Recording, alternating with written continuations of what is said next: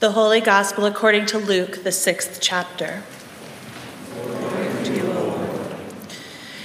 Jesus came down with them and stood on a level place, with a great crowd of his disciples and a great multitude of people, from all Judea, Jerusalem, and the coast of Tyre and Sidon. They had come to hear him and to be healed of their diseases, and those who were troubled with unclean spirits were cured. And all in the crowd were trying to touch him, for power came out of him, and he healed all of them. Then he looked up at his disciples and said, "Blessed are you who are poor, for yours is the kingdom of God. Blessed are you who are hungry now, for you will be filled. Blessed are you who weep now, for you will laugh. Blessed are you when people hate you, and when they exclude you, revile you, and defame you on account of the Son of Man. Rejoice in that day and leap for joy, for surely your reward is great in heaven. For that is what their ancestors did to the prophets. But woe to you who are rich, for you have received your consolation. Woe to you who are full now, for you will be hungry. Woe to you who are laughing now, for you will mourn and weep. Woe to you when all speak well of you, for that is what their ancestors did to the false prophets." The Gospel of the Lord.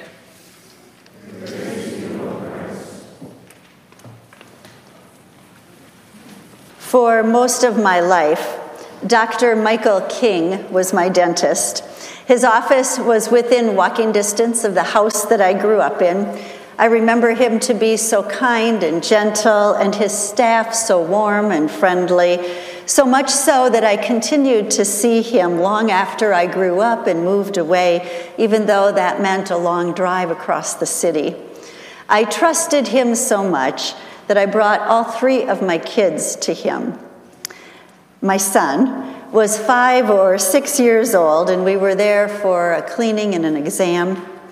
When Ian refused to open his mouth, they called me into the room to see if I could calm him down and persuade him.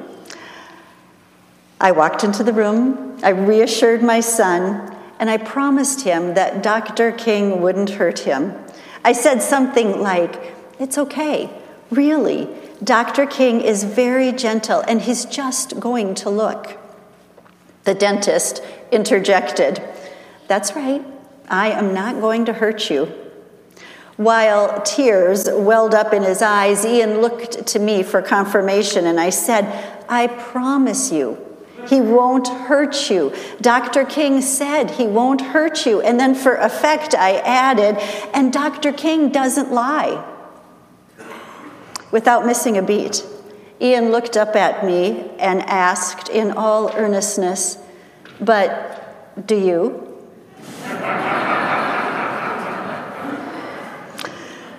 It was a reasonable question, coming from one who was desperately trying to figure out in whom could he put his trust.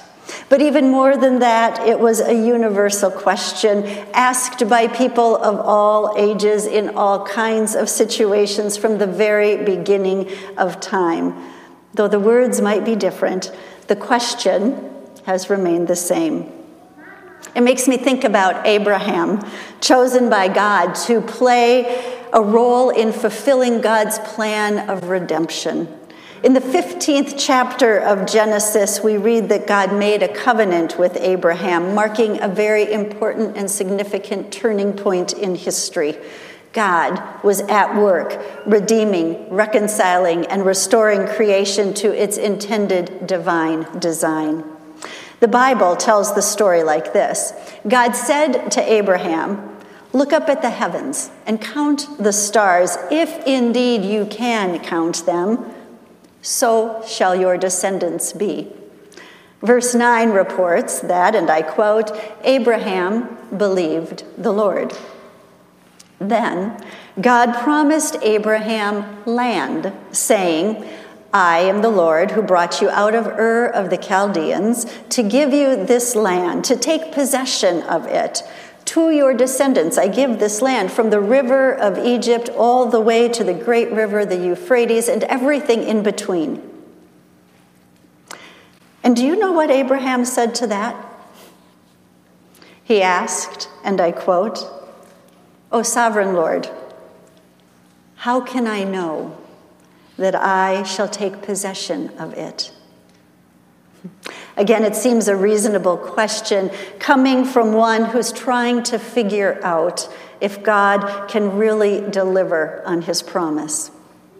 But more than that, it is that same universal question, "Oh Lord, how can I know? How can I know for certain? How can I know that what you have promised will in fact be so, that you will do what you say you will do?"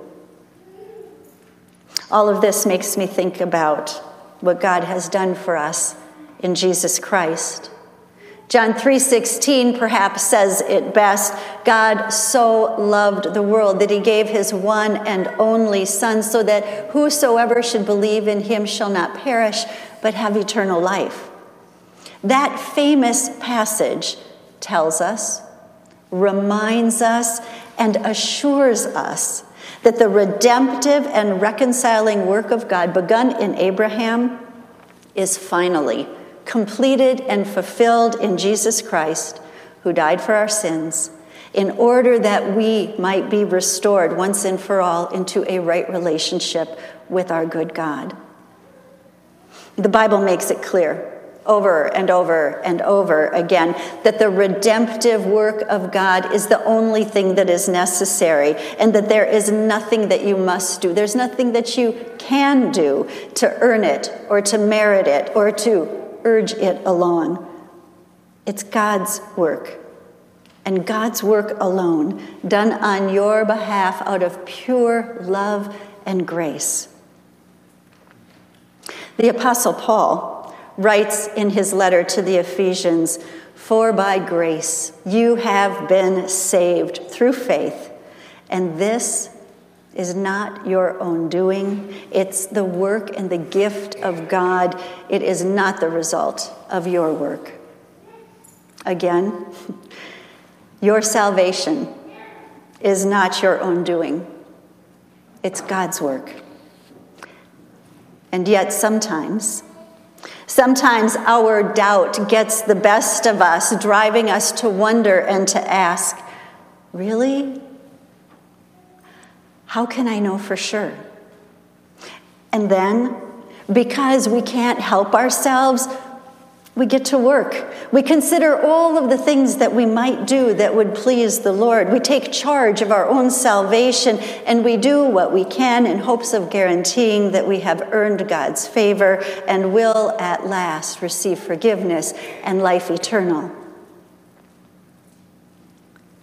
In the first reading for today from Jeremiah, the prophet declares, "Blessed are those who trust in the Lord, whose trust is the Lord." We want to proclaim, "Yes, Lord, I trust you." But in the very next breath, we begin to second guess ourselves, wondering, is my trust enough? Is it pure and genuine and full and complete enough? Putting our trust in the Lord may very well be the hardest thing we have ever been asked to do. Today's gospel reading from Luke is part of Jesus' Sermon on the Plain, and his words before us today are known as the Beatitudes. Blessed are you who are poor, who are hungry, who are weeping. Blessed are you who are hated, excluded, reviled, and defamed.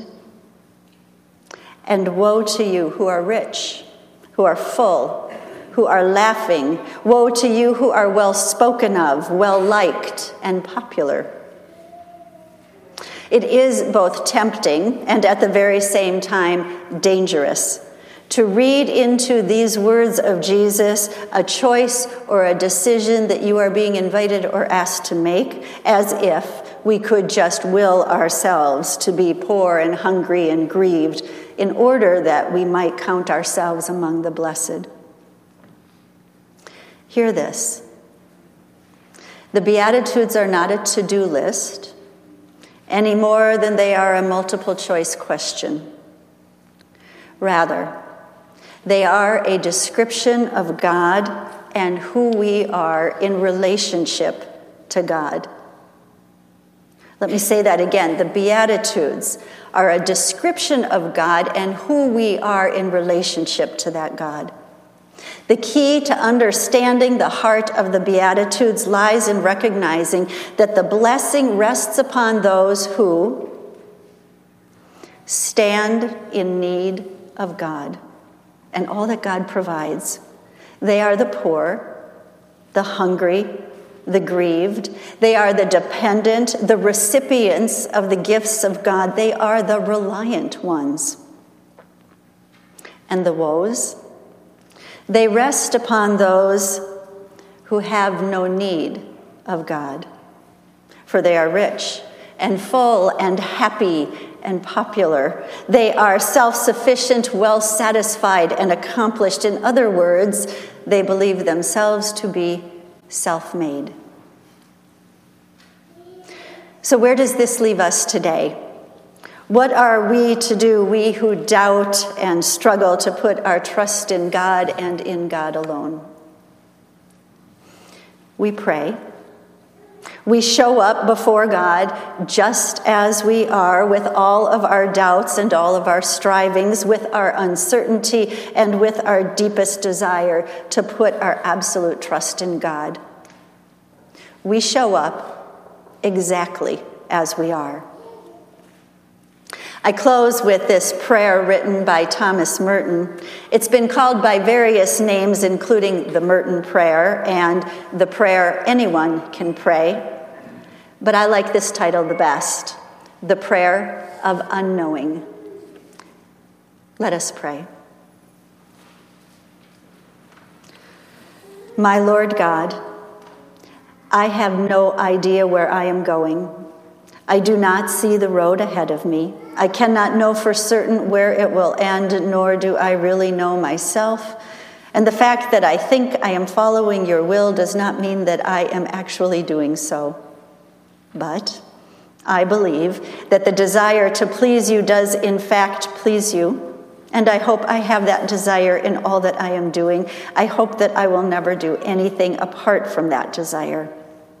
And I know that if I do this, you will lead me by the right road, though I may know nothing about it.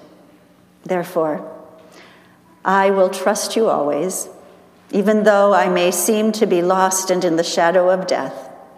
I will not fear, for you are ever with me, and you will never leave me to face my perils alone. Amen.